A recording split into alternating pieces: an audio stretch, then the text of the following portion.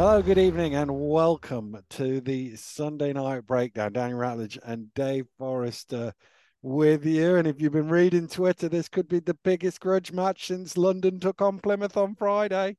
And we I all know thought how we should. grudgy that was. I thought we should have gone to Manila.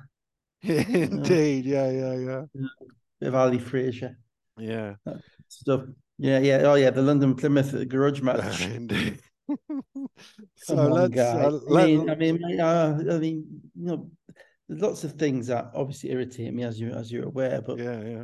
taking one's intelligence or knowledge for granted is one of them. And you know, Oh, wait. man. That wasn't, that's when there's a real grudge match, it's going to be the boy who cried wolf now. Yeah. There it is, the problem. Come on. European games. Lions won in Venice 95-91. Flyers won at home against the Hammers 68-56. I must confess, I watched the Bristol game. I didn't really see anything of the Lions game, but both good wins. I saw a little bit of the Lions game, but not that much of it. Yeah. And to be honest, my memory of it is basically gone because they kind of fit, other than the fact that they are really confident at the end of games. It You was know, interesting because I was talking to somebody today about it, and it's one of those things of last year they lost a lot of close games. absolutely. And Yeah. this year they've just won them all, and that's the difference between being second in the standings and whatever they were last year, sixth or Yeah. seventh. From memory, I think Conor Morgan made made an important Yeah, shot. yeah. Okay, Sarah. Um, but it's just the manner in which they carry themselves is one of a team which is really comfortable in its own skin, Hmm. and that built on the confidence of winning. The biggest thing with Lions at the minute, the biggest notable thing with Lions is Queeley actually, Hmm.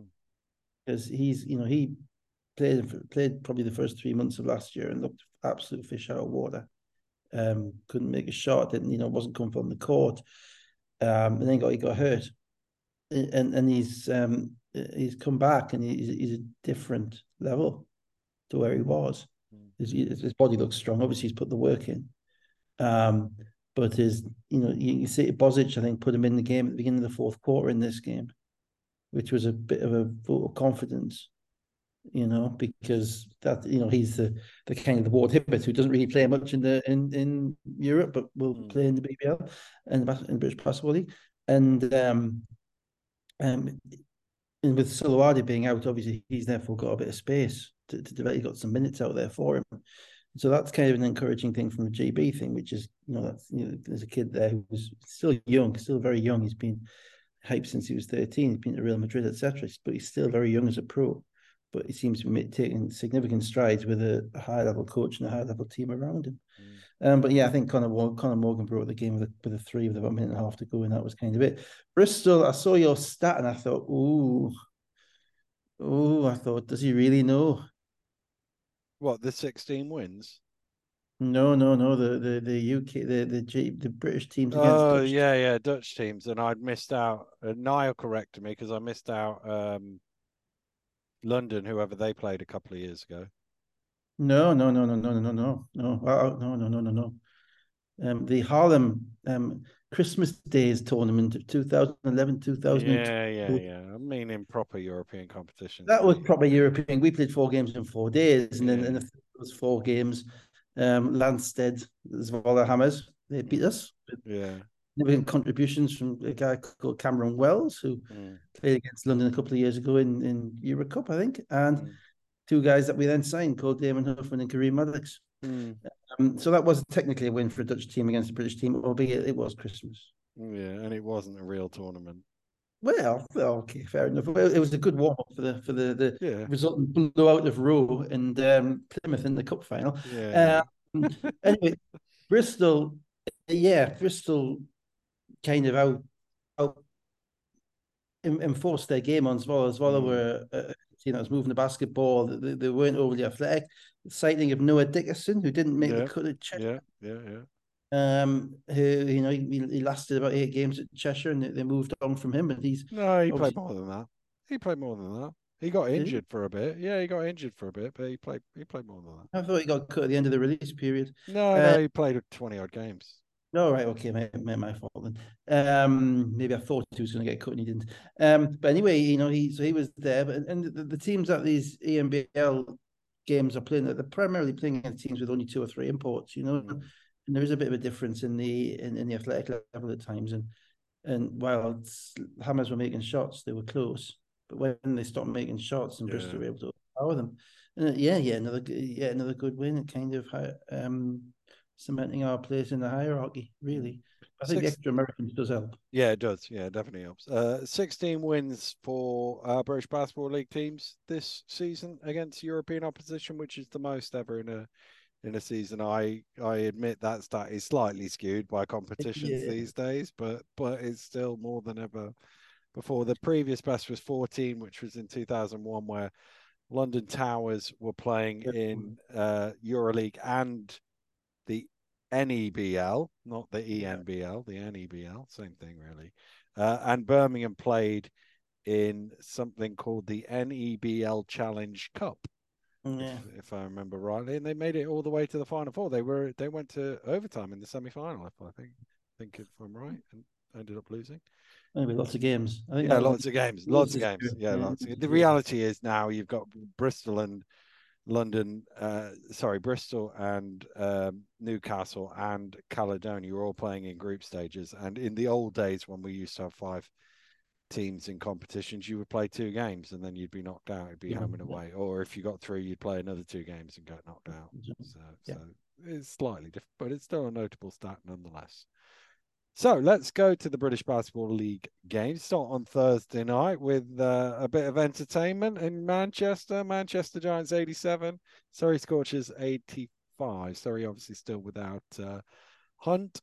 Traded scores early on. The first real impact in the game was when Walsh came in at the end of the first quarter and Am won. Super generous, super generous Yeah. and sportsmanlike, by the way.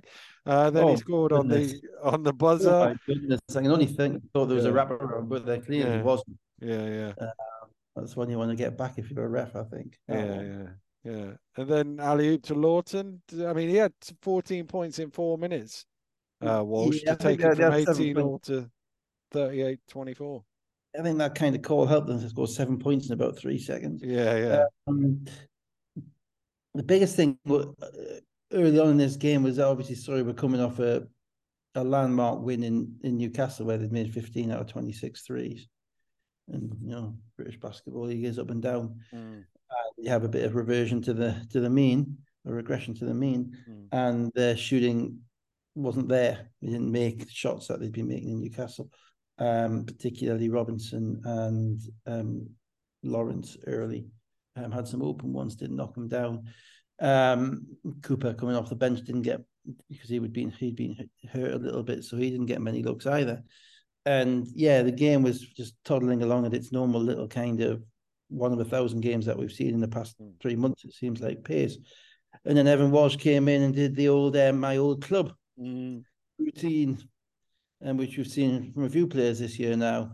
Yeah, I think Josh Bett helped him by predicting Surrey Scorchers would win because he said That not going may to have, happen, mate, and he yeah, and he that may, yeah, delivered. that may have also assisted.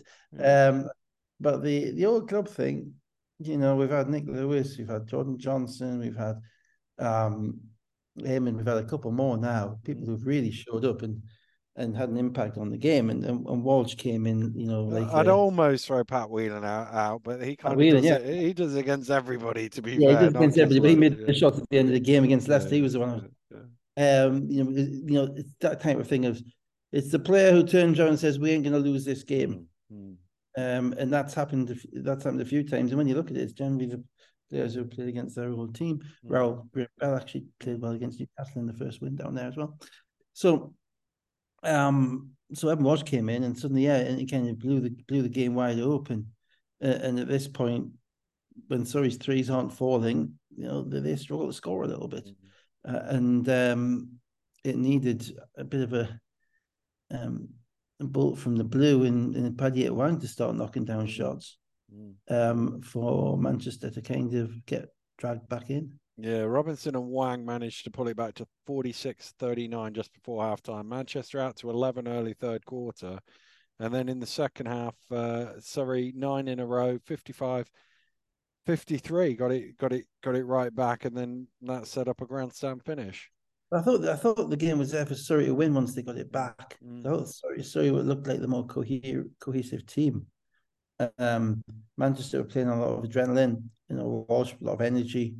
But they got a lot of bodies as well. They got a lot of people playing a few minutes mm, here, a few minutes there. Stanley's playing a few minutes there. McNeil only played 2 minutes. Is it going to be Harris? Is it going to be Walsh who's going to be playing? Because Jamel's going to be playing. William Lee's going to be playing. You've got the two centres sharing minutes. Bosia's playing off the bench. So they got a lot of kind of moving pieces. And I was waiting for Surrey to kind of just um, make the final move in the game and take it away. What Surrey didn't have, obviously, without having the Hunt, was that they kind of got out athleted in this game a little bit. Manchester have a lot of athletes, and that I thought meant that Manchester could make enough hustle plays to keep their noses in front. mm, And Surrey, basically, other than Wang, couldn't make any shots. mm. So 4 minutes ago, Wang three, but then Stampley hit one back. Lawrence missed a three. Walsh down the lane. Robinson then bounced it off his own leg. Walsh stole it away and ran back a layup 83-79. And that was the point 251 to go, because I, like you, thought Surrey were going to reel Yeah, them in and win the game. But that was the point when that one goes in that you think, oh, maybe Manchester have got this here. well, yeah, Mm, and then but basically Manchester's offense kind of stalled the last 3 minutes. mm. And they Let's just they just made enough plays. They let's just enough let's plays. go through it then. 2.5 to go. Robinson was blocked, but they kept the ball, and Wang managed to get to the basket 83-81. Stampley missed the three. Lee was fouled on the offensive rebound, but he missed both free throws. Yeah, Heck of a play by Anderson to keep possession for the Giants, by the way, on that and one. that's kind of what I mean with the Manchester's athleticism and effort. Kind of got them over the hump in this game Mm, because you got to if you don't rebound with foul shots, and that's one of the mm. major determiners in not winning close basketball games on the road. 148 to go. Lewis to the rim, but he got blocked by Jameson. It looked to me like Lee threw that off Jameson's chest out of bounds, but It didn't just sorry. look to me like that. It was bloody obvious. I'm sorry. If I was Simonian or I was William Lee, I'd been jumping up and down. I mean, the ball went off at the right angle. Mm, It doesn't look good, that call. mm, That was, I'm amazed they took it so meekly. And mm, this is the one where, there's three refs, and in theory, it's kind of it's in all of their fields of vision because it's under the basket. The shot's just gone up. Maybe the top guy is looking outside for rebounding stuff. But somebody has to say, how did where the ball ended up, it was almost behind the mm, basket. I don't think Lee could mm, have thrown it there if he tried. mm. Plus, Um, plus, why would he be throwing it if not off why would you be somebody? throwing the ball out of bounds? It just Mm, made absolutely no sense. So sorry, mm. I watched that back this afternoon just to check. Yeah, Uh, yeah, so I remember that now. I was kind of, yeah. yeah, But anyway. so they'd had three goes at it and didn't get any points. No. Wang made a three. It wasn't my favorite shot selection, but it's a cojones shot, that one, isn't Yeah, it? well, he's made three or four and he's feeling Yeah, good yeah, about yeah, himself. yeah, So, and he's had the kind of the green light to take over at the end of games and yeah, other yeah, games. yeah. Yeah. So, if he's got the matchup, they're quite a mature team, sorry. The Mm, coach is mature, the players on the court, you've got Lawrence and Robinson are on the court with them, who are past the kind of the ego thing of, give me the ball, I got to have the ball. mm, So they're seeing Wang, going and giving they're happy. They're obviously they like him because they're willing to give up the ball to him and let him make plays. And mm. he has the physical capabilities to make that shot Yeah, every time. He's yeah. 6'6". He can step back. He's kind of almost like an NBA body without the muscle, the athleticism. It's just his handling, his skill set at times means that he turns the ball over. Mm. You got to tighten up on it. So that's 83-84. 115 to go. Walsh with the drive. Nice pass to find Lee opening the key. He puts Manchester back ahead now. I 84. thought they made a hell of a play Mm, because Walsh had nowhere to go mm, and kind of just threw it over his shoulder. And if Lee wasn't cutting, that was a turnover going the other way. That was probably the play that won the game. mm, Because Lee caught the ball on the roll, kind of way behind him, and was able to shoot an 8-foot shot. Because Manchester had nothing in that offense. It was just, mm. in fact, Walsh actually looking to the refs for a foul call afterwards on the drive. So Lee made an unbelievable play, scored the ball 86-85. 85-84. The Wang drive foul, one of two free throws ties the game 85 apiece. 41 seconds to go. Anderson down a bit of a blind alley, and Robinson got a little hand in to disrupt the shot, so it missed everything. This is what I was talking about Manchester's crunch time offense. Other than the rebounding that they got off foul shots and the rebounds, and then the play that Lee made when Walsh threw it over his shoulder, which wasn't a deciding play. They ended with Jamal dribbling the ball, having to shoot a turnaround and missing badly. And basically, at this point, it's Surrey's game to lose, really. Wang got the switch. Stampley guarding him. Stampley, I thought, did a great job. Stood up in front of him and forced an airball 3. I thought that was the time that if I want Justin to come and get the ball, I'm sorry, that one, because they given, and it's easy to say that with hindsight. I get that. So it's a hindsight thing. But what happened in that play with two effects. One, they switched an athletic defender onto him. So he wasn't going at the guards and he wasn't able to get downhill. And because that kind of first and second attempt to get downhill was discouraged, that meant he's still dribbling the ball with 8 or 9 seconds, 7 or 8 seconds left on the shot clock, which means there's not really much else left other than Paddy to make a play, because everybody else kind of. Lawrence has already cut through. Lawrence and Robinson are on the same side, and Lawrence has already cut through to the far corner to get out of his way, so he's got the open side to go. But he hasn't. But he's had the ball every time down for the past 4 minutes, possibly a little bit tired, maybe not that comfortable with his kind of ability to get to the rim against Stampley, who's quite a mobile, athletic defender.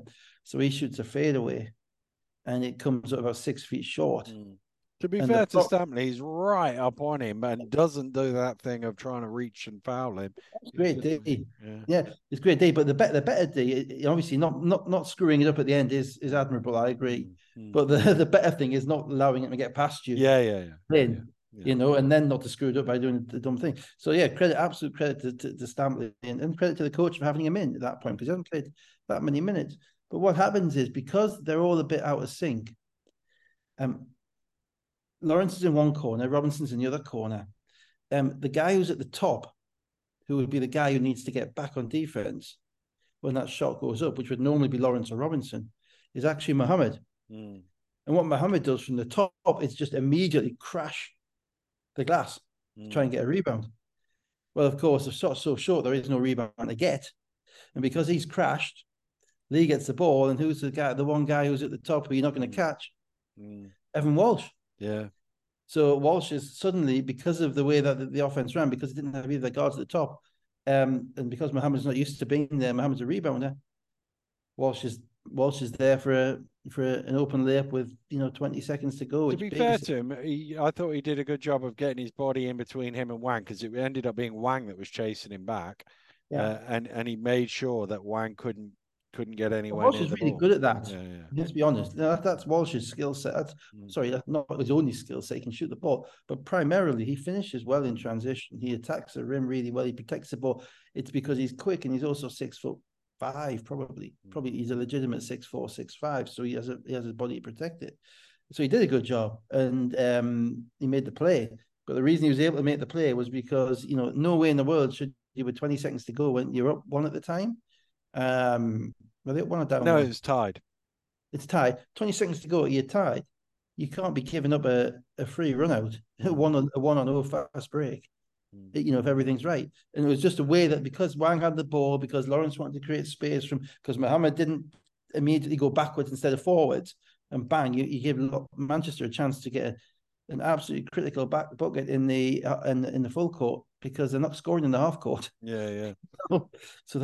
So there's 14.7 seconds left after Walsh lays that in and gives Manchester a 2-point lead. Timeout advanced the ball. Manchester still had a foul to give. Anderson did a really good job of denying Wang the ball. There was no way Wang was getting it. So they got it into Lawrence, and then Lewis uses the foul with 5.1 seconds to go.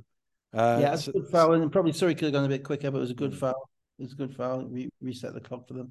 So and understand the reason it's a good foul isn't because you've just committed a foul and therefore everything's fine. It's because it's easier to score from 14 seconds out than it is with 5 seconds out. It's Mm. easier to play defense for 5 seconds than it is for 14 seconds. So you get the chance now to reset your defense for the last 5 seconds of the game. So when people take these fouls, it's because what they're trying to do is to give the offense less options in relation to where they're going to go. And there are 6 defenders on the court. There is the 5 defenders and there is the clock. So the less that's on the clock is the extra defender. Sorry, everybody already knows that, but just in case people don't. Yeah. So another timeout. Lawrence gets it into Mohammed. Mohammed hands it back to him. He drives, kicks to Mohammed, who's open for 3. Looked like a good play. Looked like it came off the playboard, and then the ball slipped out of his hands. Might have or it might not, because I watched it back and there's a couple of things with it. One, Mohammed flares out for the 3, yeah, but the reason Lawrence passes him the ball, because it's only 2-point game at this point, is because on the far side, Wang has curled into the paint from the corner. No doubt looking at maybe some tip-in rebound or something like that. He obviously got one against Surrey, didn't he? Against Plymouth, sorry, in the last set. Yeah. And the problem is that his timing of that curl brings his defender right into Lawrence's way. Because other than that, Lawrence has a lane to the rim or to his little 10-foot floater, which is money, which he'd live with. But because Wang's defender is dragged right in, and might have been Stampley again around us, I'm not sure, the pathway isn't there. So Lawrence makes a pretty good play in getting the ball out to Mohammed, but I can't believe that was the number one option. Number one has to be. No, I don't think it was number one, but it was an option, and he caught the ball in a good spot open. Yeah, and he just got too slippy with him. He slipped out of his hands. But if Wang had held out, I think Lawrence gets either a layup or a floater or a foul. And it's so spacing. So people go back and watch that if anyone wants to. Just the spacing, just the moment that option presents itself to Lawrence, he's got Wang's defender almost in front of him, clogging the lane. And so Manchester kind of, it'd be hard to say they got away with it because they played with a lot of energy and made some really smart plays at times. But offensively, at times they're a bit ugly to watch, and they're really living off their athleticism and their hustle and their energy and their shot making. I'm primarily talking about Harris and Lewis. And then Walsh coming and running the floor. So I'm not sure it's a kind of a staple for lots of wins down the line. I think they need to tidy some stuff up. They need to decide who's going to be in the game at the end. I still prefer the look of them when Bossier is in the game. I think they have a better flow, a better spacing about them when Bossier is in the game. Maybe they lose a little bit defensively.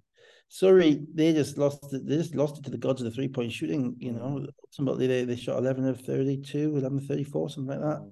And if they're averaging 30 in threes, they make 15 in Newcastle and they win, they make 11 in Manchester and they lose. And the issue with Surrey is obviously that without Hunt, that's one less spacing option they've got.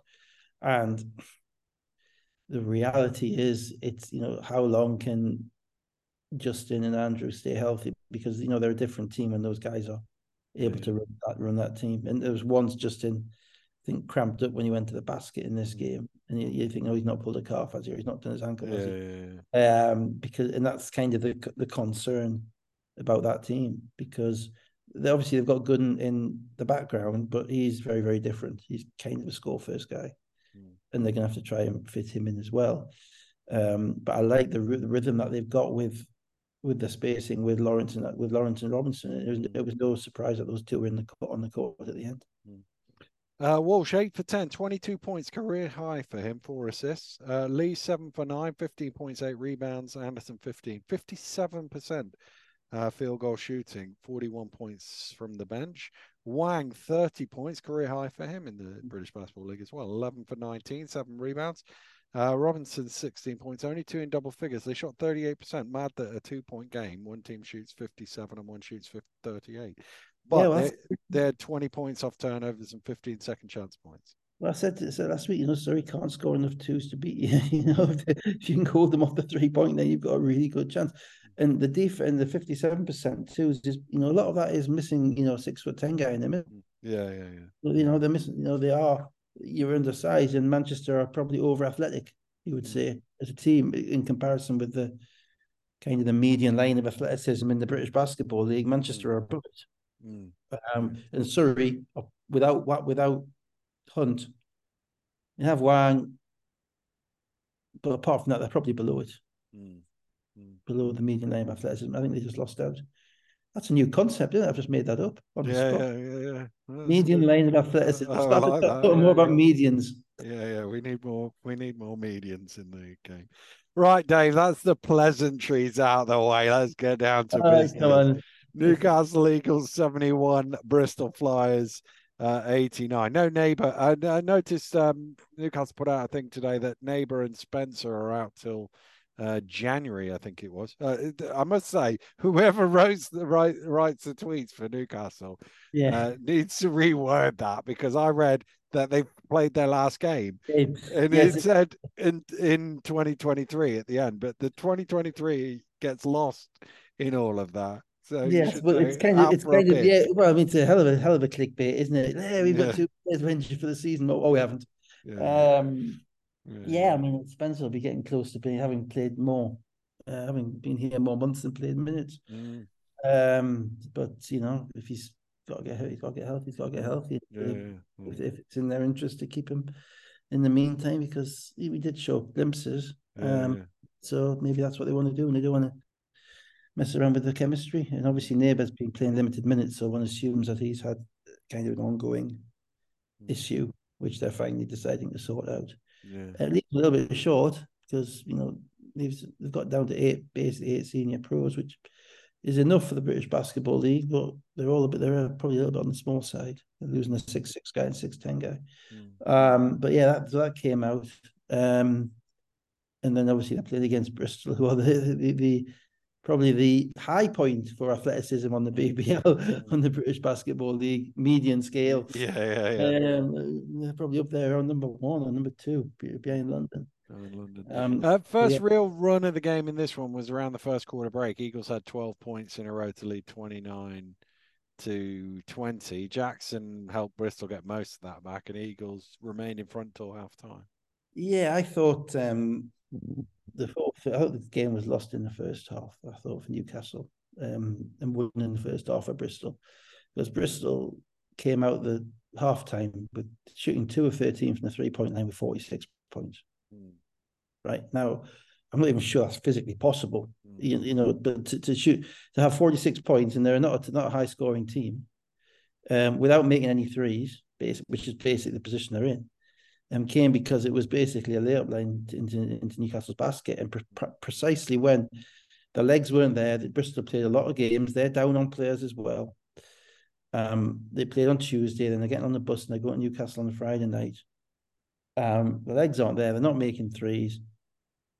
That is the opportunity to put them away. And I thought when Newcastle made that run at the beginning of the second quarter, I thought that was their chance to put them away. I thought Bristol were not out on their feet, but I thought they were extremely vulnerable and ready to be put away. And unfortunately, Newcastle couldn't make 3 consecutive good plays, defensively in particular.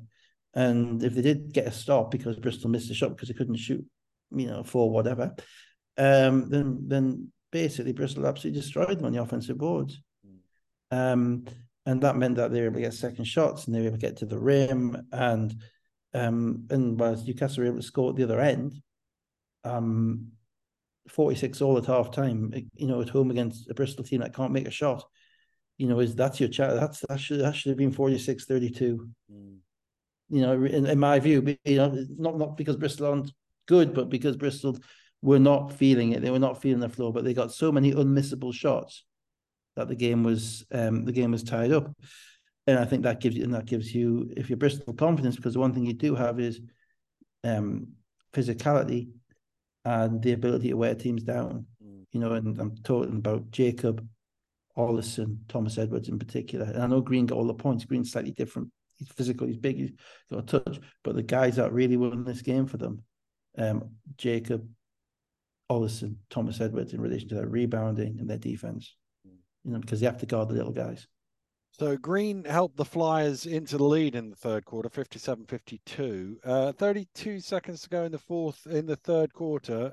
Johnson called for his fourth foul wasn't really much of a foul. I mean, there is something of an arm movement, but I'd have rather a You're no going to call call. that on every time the ball's put in Yeah, bounds down. yeah, You yeah. know, I mean, to be honest, that I think ultimately we'll get to the point down the end, but that was, I think that the level of contact involved in that type of call was partly responsible for the frustrations in contact and other types of calls later Yeah, on. yeah, yeah, It was yeah. just, it was, you know, it's just that basically, if you're a referee, when the ball's being put into bounds, right?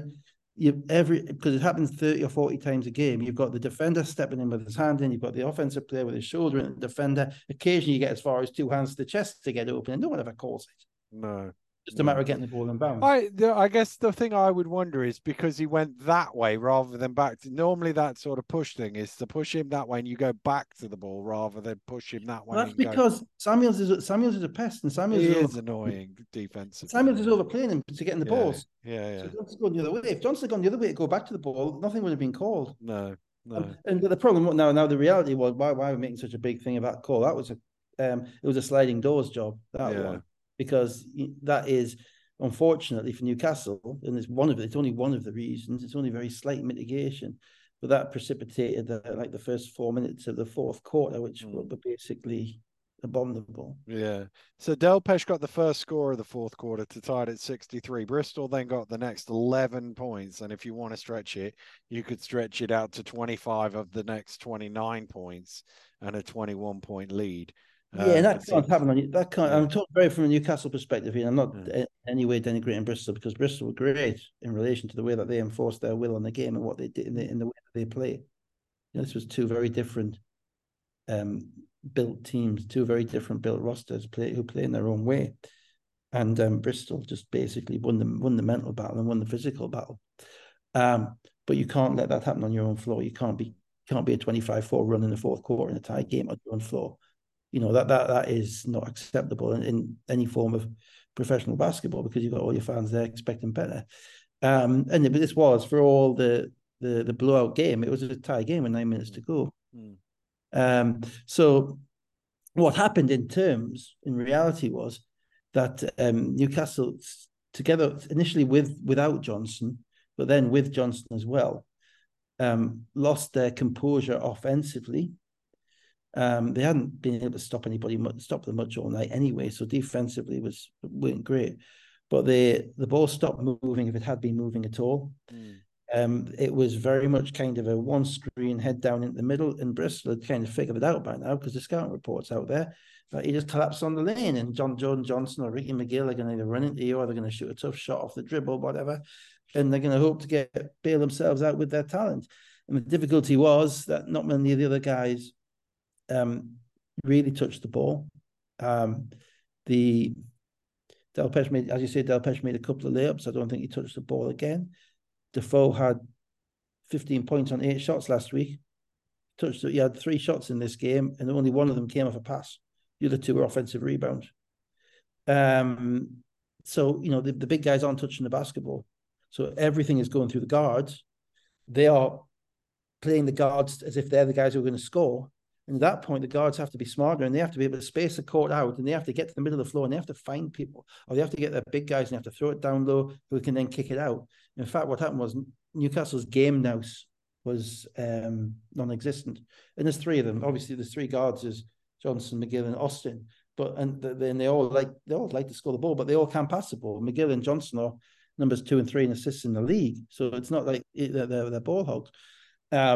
But at this point in the game, they became embroiled in a kind of a mano battle against Bristol's physicality. And that's primarily driving into Green and hoping for a call, driving into Thomas Edwards and hoping for a call. And the reality is they weren't getting those calls, whether they should have been or not. That depends on the refs, but you've got to adjust to the refs. You know, and they didn't. So let's get to the debate that you and I had yesterday on Twitter. So 2 plays in a row. I blame Elon. It's a very, very poor medium. Yeah, it is. Yeah, it is. You know, for dealing with. Let's see if there's just a better medium Elon's for fault. dealing with it. Yeah. The first play happens. It's Austin in transition. He's running through. We've seen him do it a million times in the times he's been here in the British Basketball League. My view is he kind of jumped at Green screams hey, looks for a foul, and nothing is called. In real time, I didn't even think anything of it.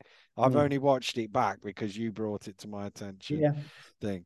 There is probably a coming together of knees. I don't think there's Yeah. anything up top, and I would suggest that the referee on the baseline wasn't well placed to see that versus Ian McDonald out on the wing, who I thought was in an excellent position, given it was a fast break. I think had somebody between him and the Well, I thought given it was a fast break and Larry Austin is pretty quick, I thought he was where he was supposed to be on the floor, and he chose not to make a call on that. Then the one thing that did frustrate me a little bit was Green and Taj Green and Austin ended up on the floor as a result of this play, and Bristol came back the other way 5-on-3, and they never got back, and nobody fouled them. They just let Green have a shot, and I was like, that doesn't seem like sensible play to me. Then Eagles comes down, and Green, to me, jacked an early three. Taj Green jacked an early three. The offensive execution was vulnerable. Yeah. Austin goes for the offensive rebound, and he's sort of like the one coming from the bland side, if you like. And there's a bit of a collision with Smith. I wasn't 100% sure it was a foul, but Ian McDonald, who's on the wing in the same spot as he was on the previous play, blows his whistle, puts his fist up, calls a foul on Smith. Yeah. On Smith. Austin jumped up, never even turned around and looked to see what the call was, ran to the referee on the baseline, Ignacy, and was like, you got to call a foul or somebody's going to get hurt, which is a fairly illogical argument given a foul's just been called.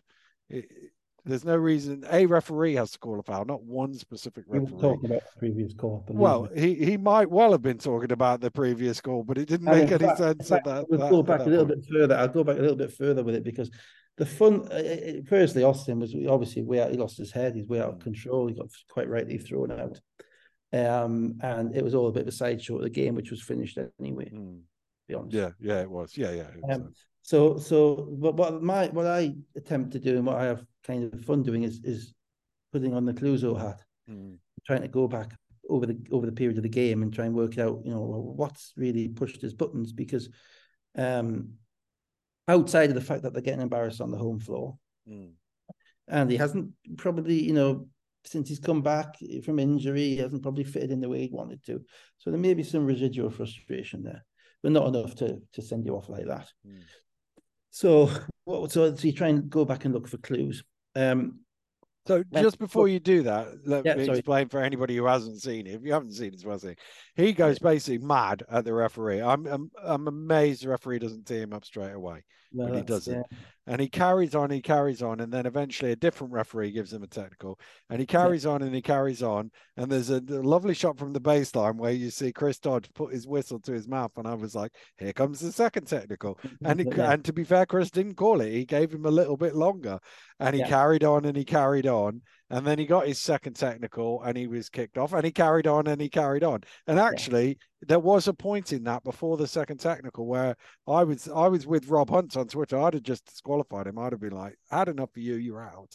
Forget the second technical, you were out because you've gone too far here. But I get that's what the technicals are for, and it's probably it's difficult. Well, I don't know the answer to that. I'm not going to say what's right or wrong. I suppose it depends on the level of abuse. I suppose.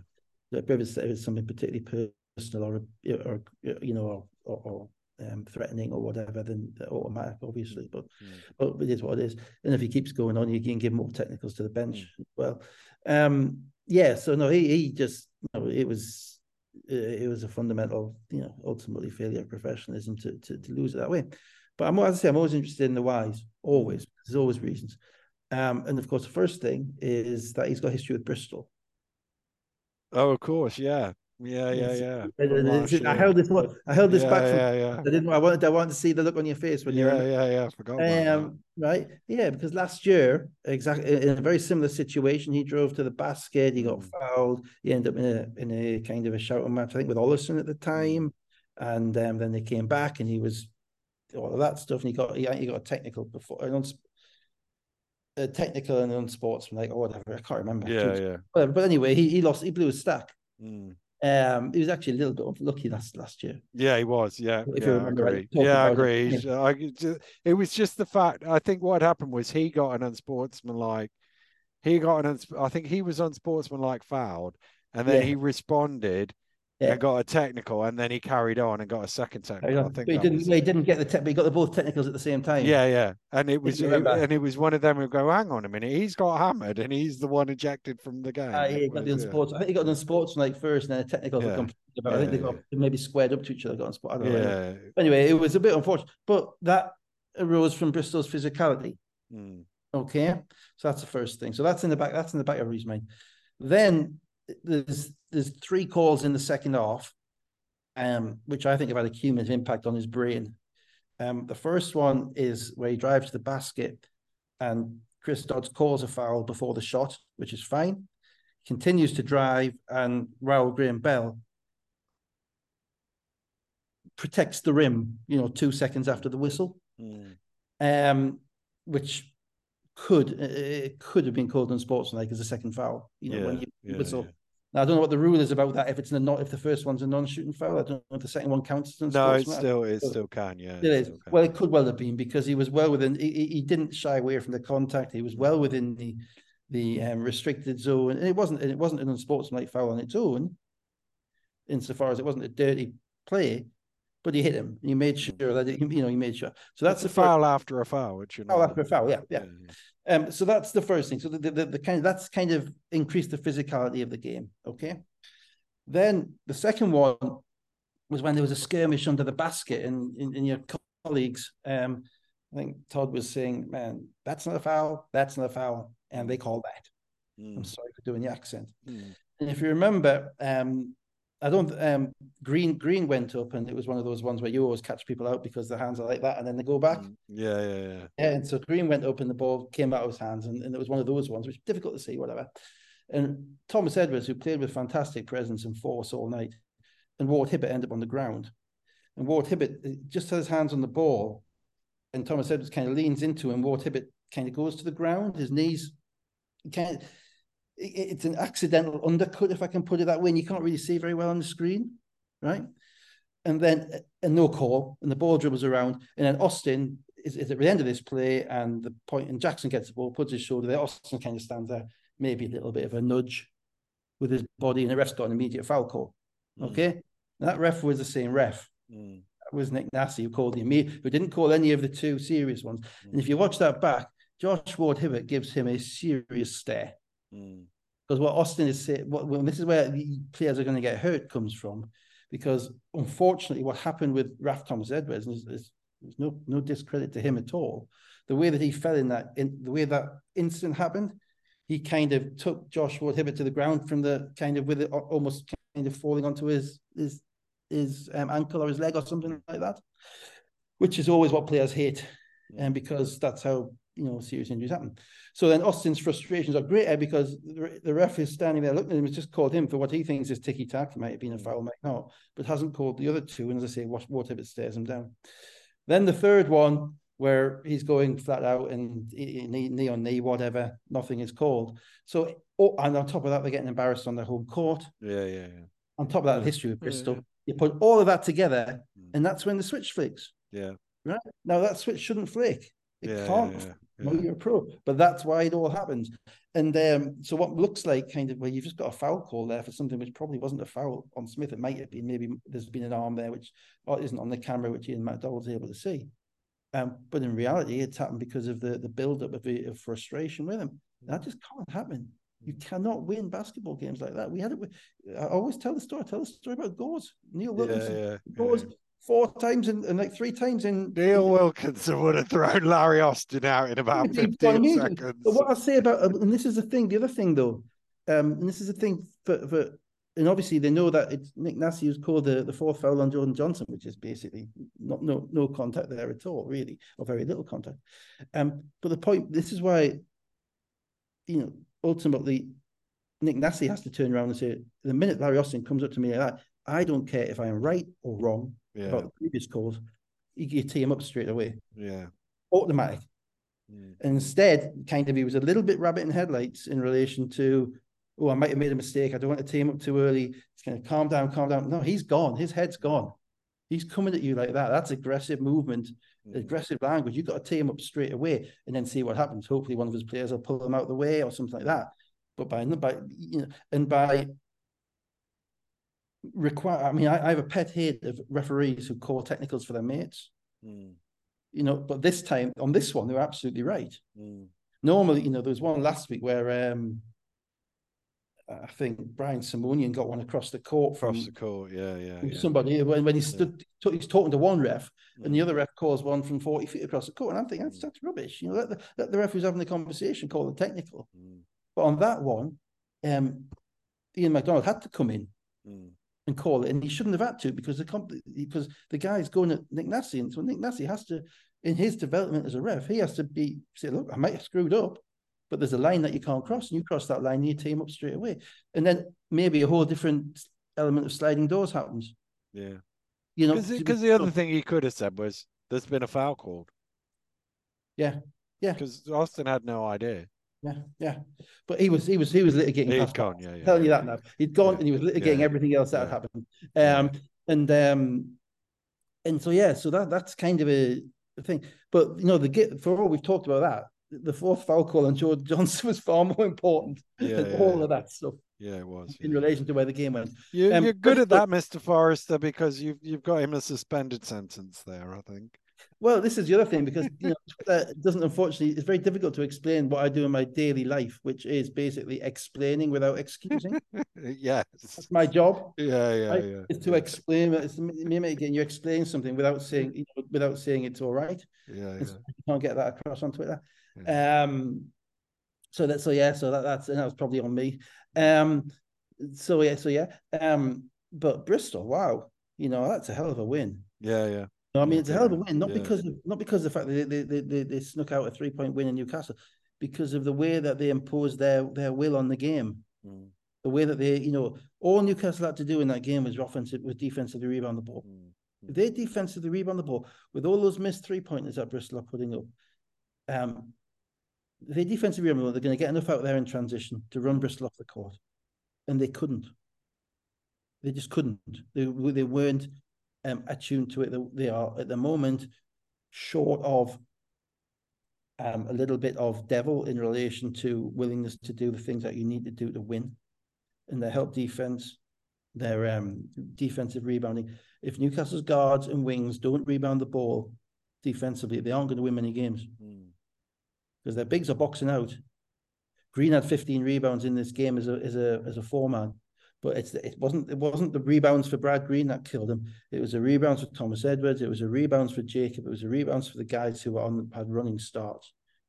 And they can talk about how my defense is all right. We held them. No, they missed a ton of shots because they're tired. They're dog tired. They've come off the bus from 6 hours. They're 2 of 13 in the first half, and you still give up 46 points to a team. That is unsustainable. And there are no teams in this league you can now turn up and just beat. So they're going to have a bit. They're off to Romania this week, and their bubble's been popped from the run that they had, where they got into a flow of playing games and they felt good about themselves. They came across a London team that was a bit under strength. Then McGill went off at Surrey, and Johnson had his big game in Caledonia for his old team, and they were feeling good about themselves. Well, now they've got a gut check now, because you can't. It's not you lose a home game. You've lost 2 home games that were winnable, both in this fourth quarter. Both when in reality, you've shown a lack of, you're up against Surrey with 2 minutes to go in the fourth quarter, 4 points, and had 2 foul shots. And they're tied with Bristol, dog-tired Bristol, 9 minutes to go in the fourth quarter. You can't lose those games that way, whereby it's not even close at the end, not at home. So they got things. But Bristol, absolute caps off. Hats off to them for and Thomas Edwards, for just a constant, relentless barrage of committed basketball, doing everything, doing all the grimy things that Newcastle aren't doing. I say him, but Jacob's defense on McGill and just all, someone blocked Whitfield's 3 near the end, and when you run around in the last 2 minutes of a game and you're blocking shots and you're blocking 3-pointers and stuff like that. And I haven't even talked about Green, but Green just did what he's meant to do. He finished and he did everything he's meant to do. But that is just an incredibly good win for them. McGill, 16 points off 19 shots, 5 assists. Taj Green, I keep saying that. 14 points and 15 rebounds. Johnson, 4 of 11, 13 points, 5 assists. They shot 35% Newcastle. 19 offensive rebounds, Newcastle, but only 9 second chance points. Green, 11 of 16, 27 points, 14 rebounds. I would say Brad Green there. Yeah. Jackson, 20. Thomas Edwards, 14 points and 11 rebounds. Bristol, 13 offensive rebounds, but 21 second chance points. Brad Green, yeah, sorry, go on. It was 58-28 points in the paint. Yeah, and you think, oh, well, that's because Brad Green's dominated the Newcastle Pigs. It's not. It's because Newcastle have been unable to deal with Bristol's dribble penetration, which has meant that the bigs had to be drawn, and there is nobody helping the helper. There is nobody collapsing the lane like you need to do against a team that's 2-13. So every time, Ollison or Jackson goes into the lane and Del Pesh or Defoe steps up, that means Green is there for a dump off or is in space, and that's where the whole lane has to close, and it just doesn't. On one occasion, Taj Green, who was in his corner, actually followed Raoul Graham Bell all the way at the top of the key, vacating the exact space where Brad Green was making a layup. And they're just not on a string at all defensively. And 58-28 in the paint is just unacceptable. No, the 28 isn't great, but that doesn't matter. It's a 58 in your own court, on your own court, against a team that's known for doing that, whereby the major focus should be that every guard and every wing has to get back in there, rebound, make the lane crowded. They just didn't. Let's go to the grudge match. London Lions 91, Plymouth City Patriots 84. No Taylor Johnson for Plymouth, no Grantham Solibody and Connor Morgan for London. This was a weird game. I thought this was really weird game. I was watching the beginning. The only thing I noticed really was the disparity in free throws. That London had 18 free throws before Plymouth had any, which meant Levi and Wiley were on 3 fouls, which is kind of why you notice it more. But they were only up 8 points, 40-32. Yeah, and Plymouth had Faulkner back, and that was interesting. Yeah. And he gave them, I think, a very useful and coming off the bench. I thought it actually worked. I don't know if it'll continue to work like that, but I thought it did work for them because they really haven't had much off the bench in terms of scoring without him. And that's when, in this league, that's when the games can be separate. Teams can separate themselves, second units, because basically everybody's got a pretty workable starting 5 by now. So it's how do the second units come in and how do you balance everything out? And Plymouth actually looked like a really competent basketball team. I'm not kind of saying that to be snarky, because there are times this year that they haven't. But they are still pretty youthful, pretty young into their kind of new team season, with Green at the 4 and Green and Wiley sharing the 4 and playing a bit of 4-5, and then Levi at the 5. Obviously, part of the time they've not had Faulkner when that's been going on, quite a number of those games. So he kind of makes them complete. And, LVC does get the ball where it's meant to go. And if he can knock down some shots and kind of get into that rhythm, then he's going to keep these teams competitive, because these guys, Plymouth, do have guys who can score. London, the grudge match, I was part of we had real grudge matches. You've seen seen Leopard's Towers, and throwing elbows and winless. You've seen Finch and this going at each other. I mean, come on, God. Anyway. So the whole of the first half was like 5 to 8 points. It was just a bit of a meh, and then Lions went on a 12-0 run to lead by 17. And at the end of that run, 3:18 to go in the third quarter, PJ got 2 technicals, super quick technicals, so quick they didn't even cut to him after the first one. And it'd been the first time you see him, he's walking off the court. I know, I couldn't figure out whether he had an earlier one, but I couldn't see it. So no, it was 2 bang bang. Two bang bang. Well, it was guessing Ed probably got fed up with him.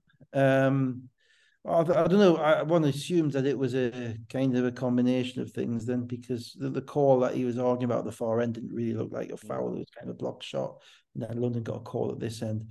So, when you're losing it like that and you look at the stats sheet and you see the amount of foul shots the opposition can get, it does kind of play on your mind whether they should have had those foul shots or not. The amount of times I've been stood on the sideline saying 24-3 to the ref as you're running past on the foul shot, which any good ref is going to absolutely ignore. It means absolutely nothing. But and I know it means nothing, but it's a way of expressing your frustration as to what's going on. Look at the old look at the foul count cry, which is just flawed. Most flawed thing in the world. It's even more flawed than the free throw one. So but it does also play on your mind. Also, it was really interesting that the vignette when he walked off. Did you see how Faulkner packed on the back? Yeah, and that was interesting because there are times, if you're doing that, when that is appreciated by your team, and you're on the sideline fighting their battles for them. And Faulkner could easily just turned his back and gone back to the foul line, right? But he's tapped his coach on the back and said, "Yeah, good job, right? So you're sticking up for us. You got our back." That has an impact. It has an impact in the locker room. It has an impact around everywhere else. The fact that those guys know that PJ just isn't just lying down. He's fighting their corner. It's a massive thing because the players have to believe in their coach. And when you're 2-15, that can be hard. Because everybody's looking for reasons to blame. So, and from that, would you believe it? Faulkner comes out, bang, bang, bang. There's three. Yeah, so he's energized by the fact that his coach is showing some fight for him, and he responds in that way. And he makes it vaguely interesting, Green hit some threes as well, and it was down. They got it down to 5, and actually they sporadically hit threes to keep you thinking, could they? But it became kind of a drew match, didn't it? Yeah. It was one of those where they never really looked like they were going to do it, but every time they looked like they weren't going to do it, they would hit a 3, if that makes any sense. That's right. Yeah. When Green can shoot, he's quite clear. Green can shoot, and Atwood can score. And as I say, and Levi can rebound, and Levi impressed me in this game because he gives up nothing. I mean, he actually defended some of the London bigs better than most players have, and he's given up about 4 inches. But he does everything he can to maximize his kind of effectiveness on the court. And I thought they looked a pretty competent basketball team. And London had to play, some of their guys more minutes than they would have wanted to, I think. I think the Matt Morgan minutes-ometer was about 28, which is generally the giveaway. And they played some of the younger guys as well, London. They certainly didn't have everybody out there. And without Conor Morgan is probably a +12 on the score sheet. If Conor Morgan's playing, you're probably better off as a team because of the level of efficiency he has. But nevertheless, this was pretty encouraging, I thought, for Plymouth. This was. Matt Morgan, 27 points, 11 free throws. Decker, 18. Olaseni, 17. 5 of 7 shooting. They were 6 of 22 from 3, London. Faulkner, 4 of 8 from 3, 18 points. Atwood, 17 and 9. Wiley, 16 points, 8 of 12 shooting. They were 11 of 35 from 3 in the end, Plymouth. Let's come to Sunday. Sheffield Sharks, 85. Cheshire Phoenix, 104. Sheffield couldn't get a stop early on and couldn't really score to boot. Chargois helped Cheshire out to a 14-4 lead after 4 minutes. Yeah, it's interesting, isn't it? Sheffield's really they're probably the team most in flux at the moment, simply because of the amount of bodies that they've got. They've got 11 players. Rock didn't suit up in this game, but that, whereas everybody else is pretty much set in their rotations, in who they have. Sheffield have still got some guys. Just brought, obviously Nixon came in not so long ago, and this game they started Stewart instead of Ratinho, and I think it's a long time since Ratinho hasn't started for them because he's their stabilizer generally. He's somebody who doesn't take anything away from the game, and doesn't make mistakes. So Atiba likes him and he plays lots of minutes. On top of that, you have to remember the background to all this, which is the meltdown in Bristol last week. where not so much where they got stuffed maybe a little bit, but also they shouldn't have been in a position to they get shouldn't have stuffed. been in a position to get stuffed. And of course, in overtime, Atiba sat down Ramsey and Pipkins for the vast majority of it, and brought in different guys to play. So you wonder what's going to be the kind of what's the fallout from that, because that's an emotional game for everybody, and you've got lots of people, and he's thinking, they're thinking, why aren't I playing, and blah blah, and they didn't. The fallout from the beginning was just not great. I mean, they played very un-Sheffield like. They really didn't defend the basketball very well. They they gave up penetration and kicks, which again, they do collapse, but they're normally far better at collapsing smartly than giving up kicks for open threes in the corner. Cheshire got a little bit hot. Cook got a couple of fouls, so he and made a couple of early turnovers, so he didn't play. And suddenly it's 38-10 when Chris they're getting turnovers on inbounds passes, and basically they've just kind of the bottom's just dropped out of them. Cheshire scored 17 points in a row to get to 38-10. That was in a 4-minute spell. That was a Cheshire bench. Yeah, it was the last 3 minutes of the first quarter, first minute of the second. that was when Rice sat down, and that's when they've got Stevens came in, made a ton of shots, and Holden's in the game, and Kristen as well. And they just looked a lot more. When it's 38-10, it's generally, look, the away team who's winning 38-10 is playing very well. But this show wouldn't be this show without the negatives, which is no way in the world, in any world, are you meant to be 38-10 down in the second quarter against a broadly comparable team. So I'm not talking London Lions, a broadly comparable team in the British Basketball League on your own floor. Right, that just cannot happen. And to be fair, it was and they made lots of plays. Rideau appears to be swagged up even more with his player of the month, and looks like he's thoroughly enjoying life.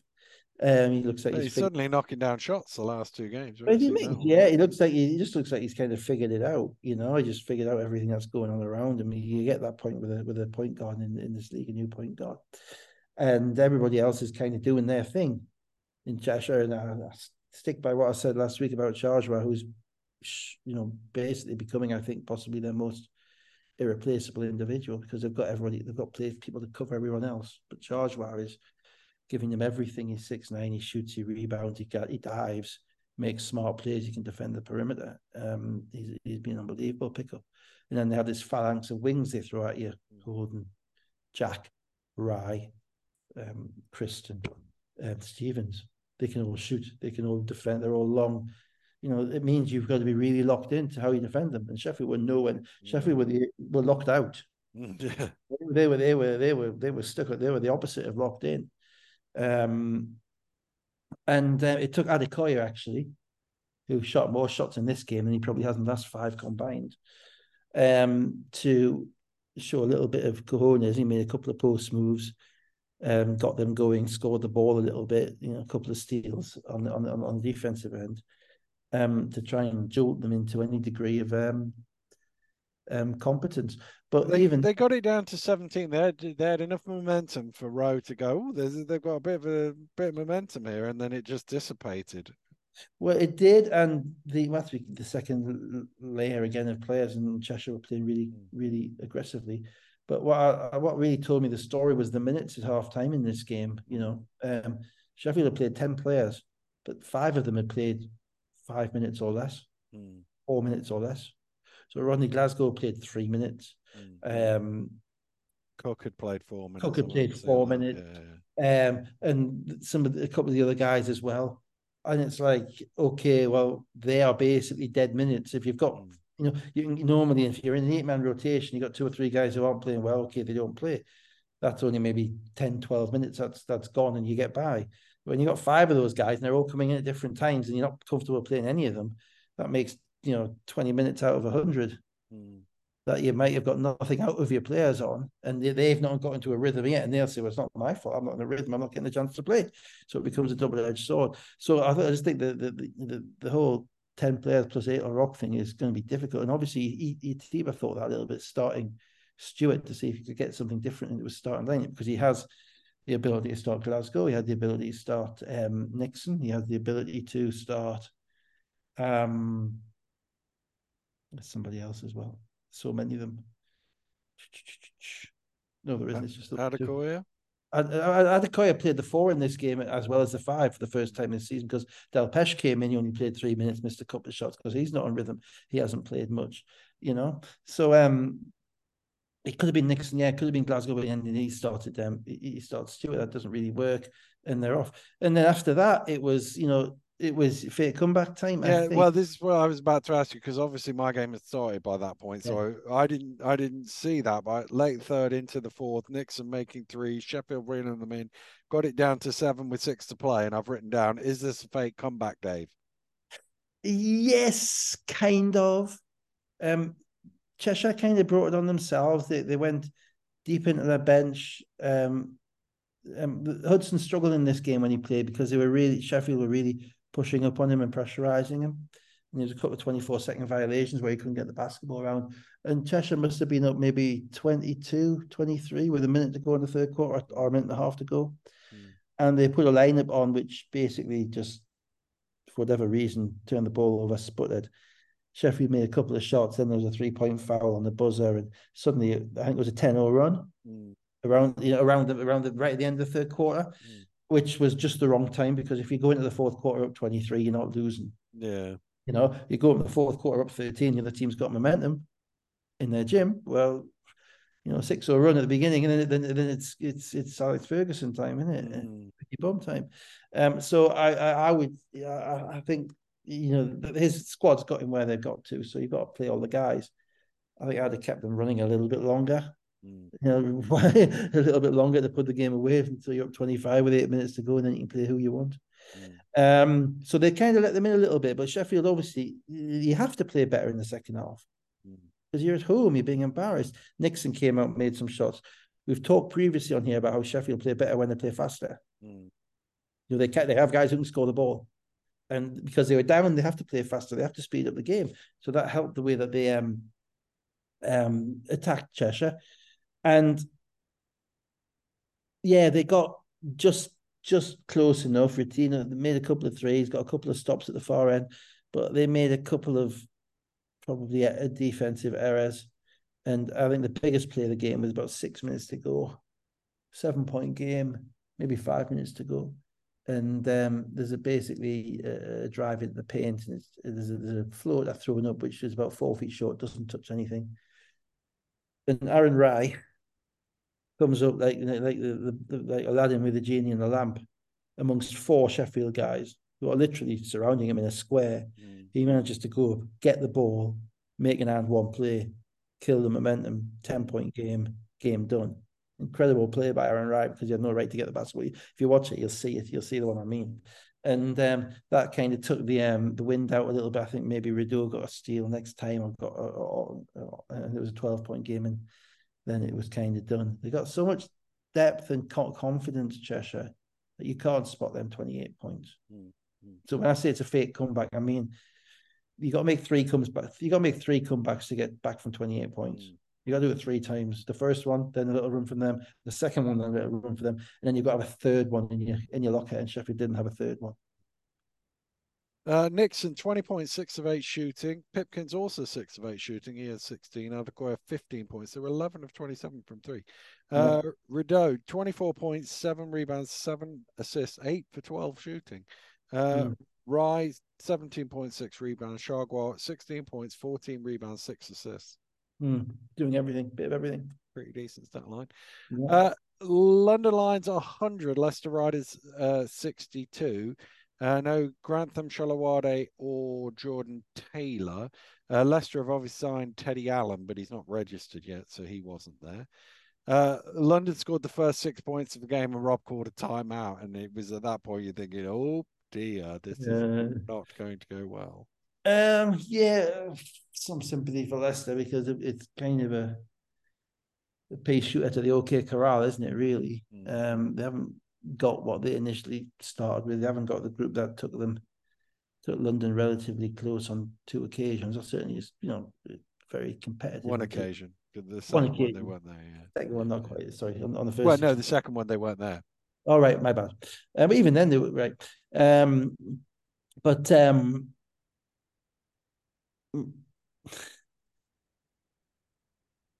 it's difficult to kind of actually delineate the actual kind of separating factors for London.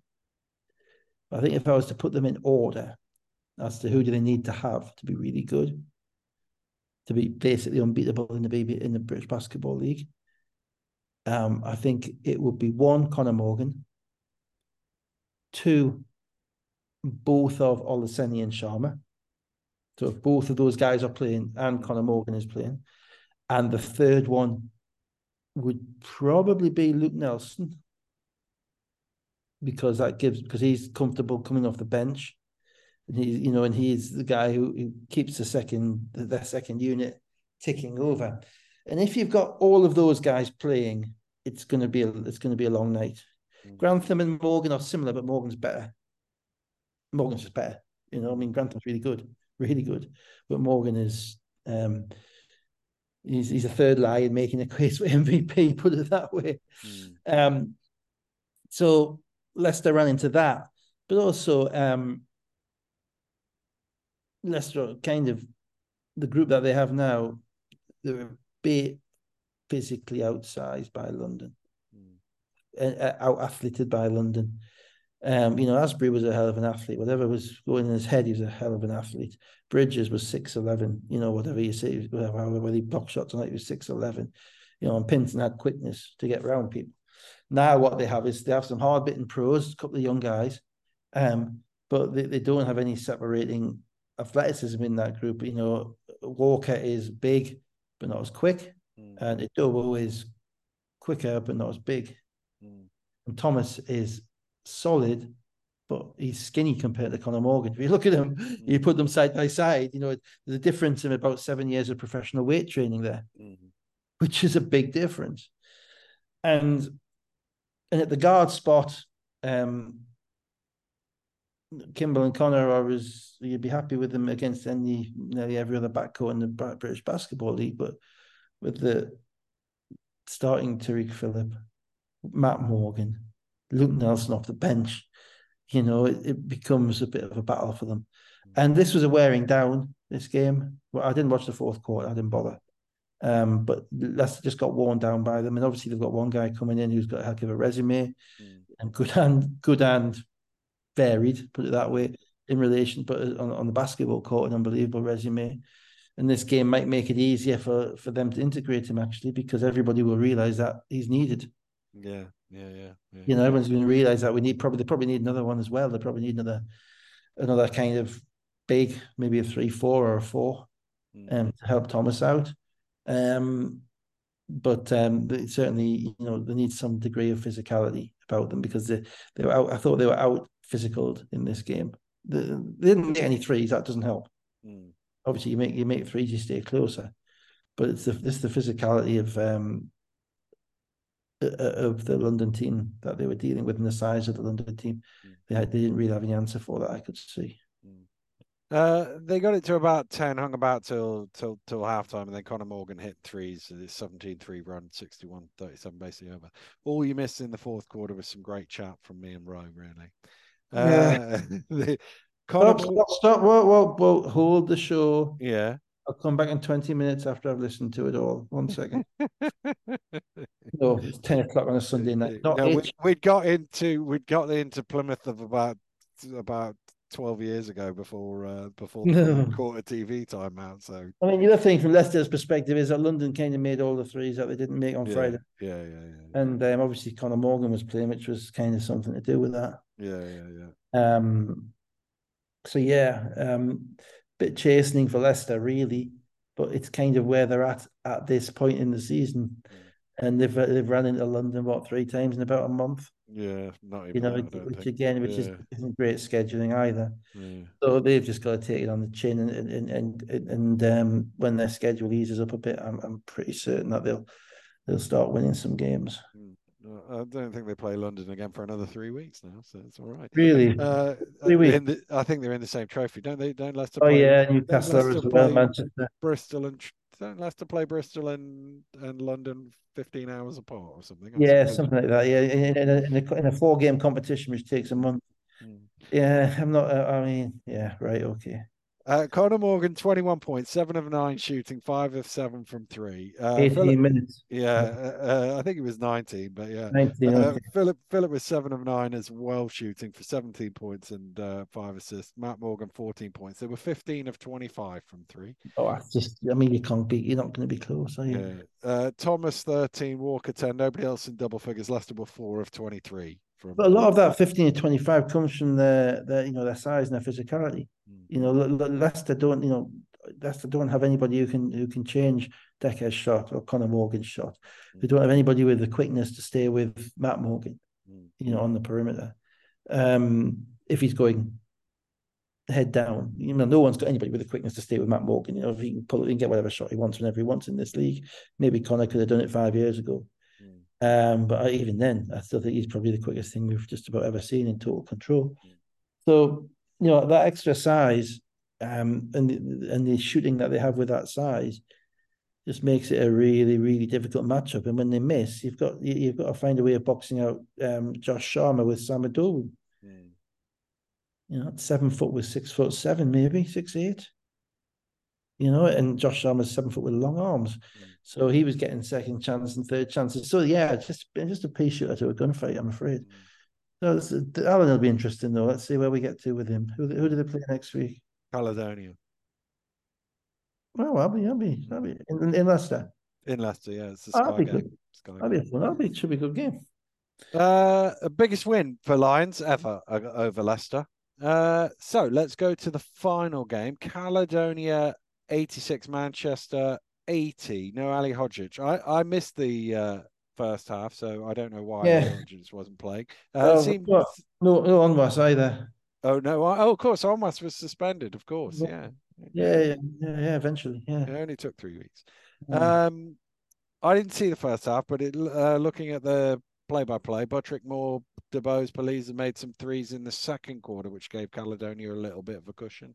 Yeah, it was a Manchester really didn't make many shots early, and they looked like they were coming off a win, Mm, and they were not happy to be there, but they looked like they were there to be taken. But Caledonia a little bit short without, obviously with Jovicic gone, a little bit short of scoring, a little bit short of kind of the certainty that Ali Hodzic and Onwas bring them. They're the toughest guys basically on that team. And certainly the ability, Ali Hodzic is a pivot for them. Everything kind of funnels through him. So they had to start playing with Moore. And offensively, they were a bit shaky to start with. Whelan didn't score, I don't think, in the first half. Whelan Um, didn't score till the end of the third quarter. in the third quarter. They got a nice little cameo from Kyle Johnson, gave them some scoring, which they needed. Um, and because of Manchester's length and because they are what they are, they're a pest. They've got Jamal Anderson and Stampley and Robert and William Lee. They stayed around and they made just enough shots. Boussier came in, made a couple of shots, and it got to the point whereby I was a little bit concerned about the old 9.5 point spread, and decided to cash out with for even money at half time because I just didn't. I just liked the way that Manchester were able to hang in the game, and also Jimenez struggled when he came in as kind of the backup point guard for Caledonia. Hasn't played that much, so Jabuz had to come in um, early in the second quarter, and they made some shots. But they just, as I say, just managed to get it up to about 6 points at half time, Mm. and then came out flat as a pancake in the second half. I would imagine we've not had betting with Dave for a few with Uh, Dave for a few weeks. I would imagine cashing out at halftime would have been better than early in the third quarter when Manchester went on a 15-3 run to yeah, I lead was proud of myself for that decision. 47-53. Punching the air with punching the air, getting really back. There was two. I'll just quickly on this one because I know some of the refs do watch, and There's two horrible travel calls in the first half, and one on each team. One on Paliza, where he looks like he kind of caught the ball in transition. He kind of caught it and went into kind of one of those elongated jump stops that they do, which could have looked like a travel, but wasn't. And then Evan Walsh, bless him. Chris, if you listen to this, I have no idea what made you think that was a travel. But Evan Walsh did his two-step Euro step thing and made a layup, got hit on the head, got waved off for a travel, and then pulled his kind of choir boy look. And I watched it back about 4 times, and it just wasn't. So never mind. Never mind. But outside of that, the Manchester came out and Caledonia came out really flat. And Manchester came out and Robertson scored a little bit, and they were able to get to the rim, and they came out confident.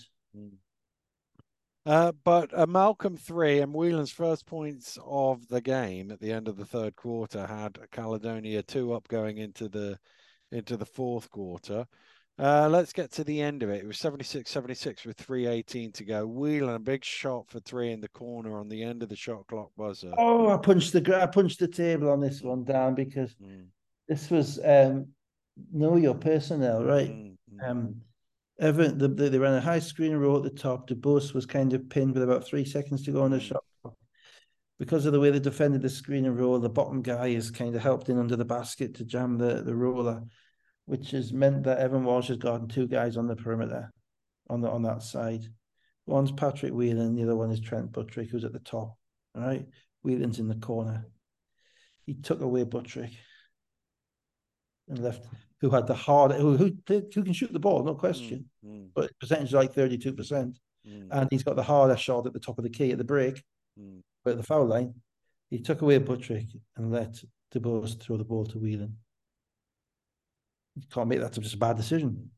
Just a statistically a bad decision. You have to play the percentages at the end of games. Whelan is the one guy who's not shooting a standstill, feet set, corner 3, just with 1 second on the shot clock. Buttrick makes it. You go, well, okay, fair enough, coach, but I wasn't letting him shoot it. That's fine. So that was like, oh no.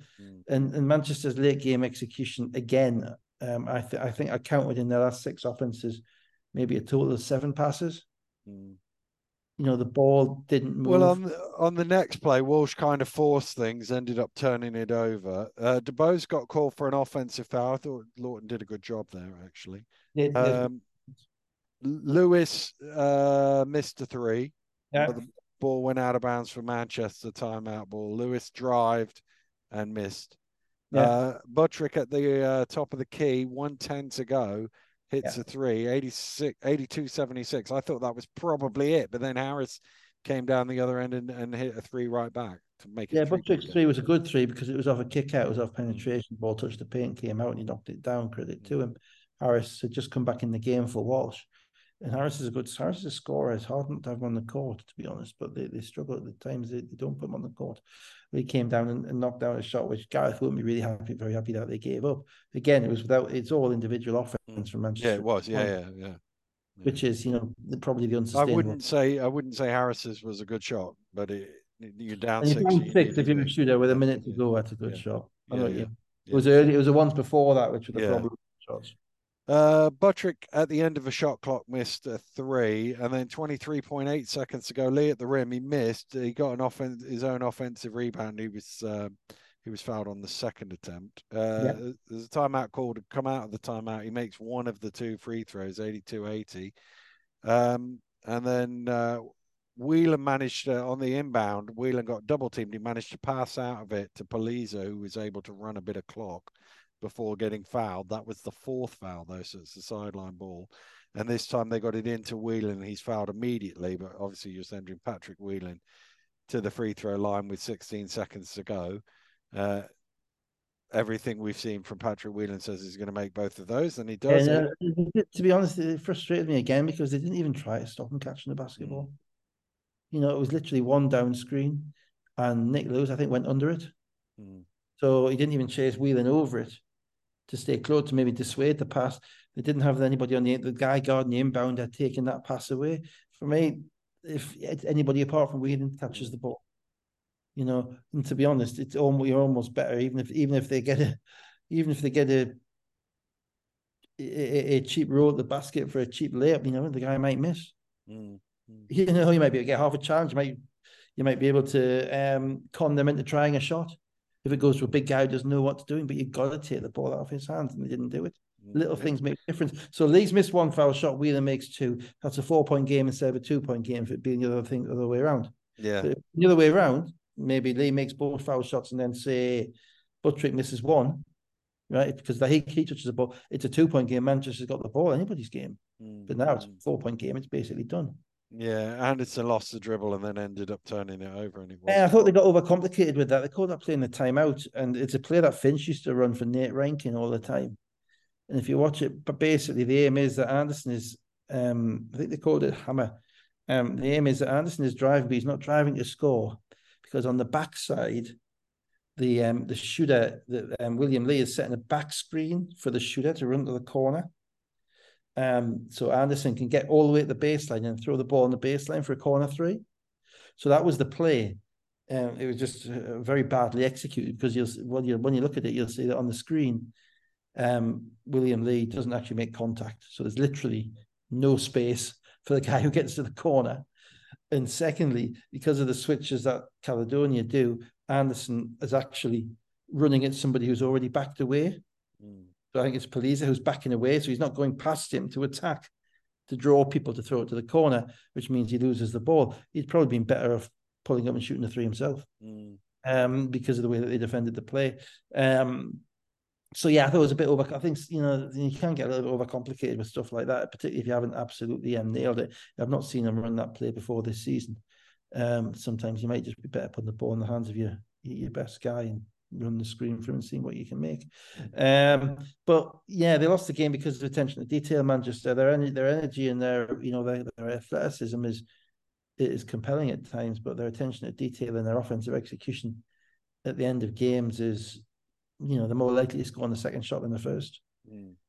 It's just kind of difficult. Whereas, Caledonia got an open Patrick Whelan three, an open Trent Buttrick three out of their offense because the ball was moving.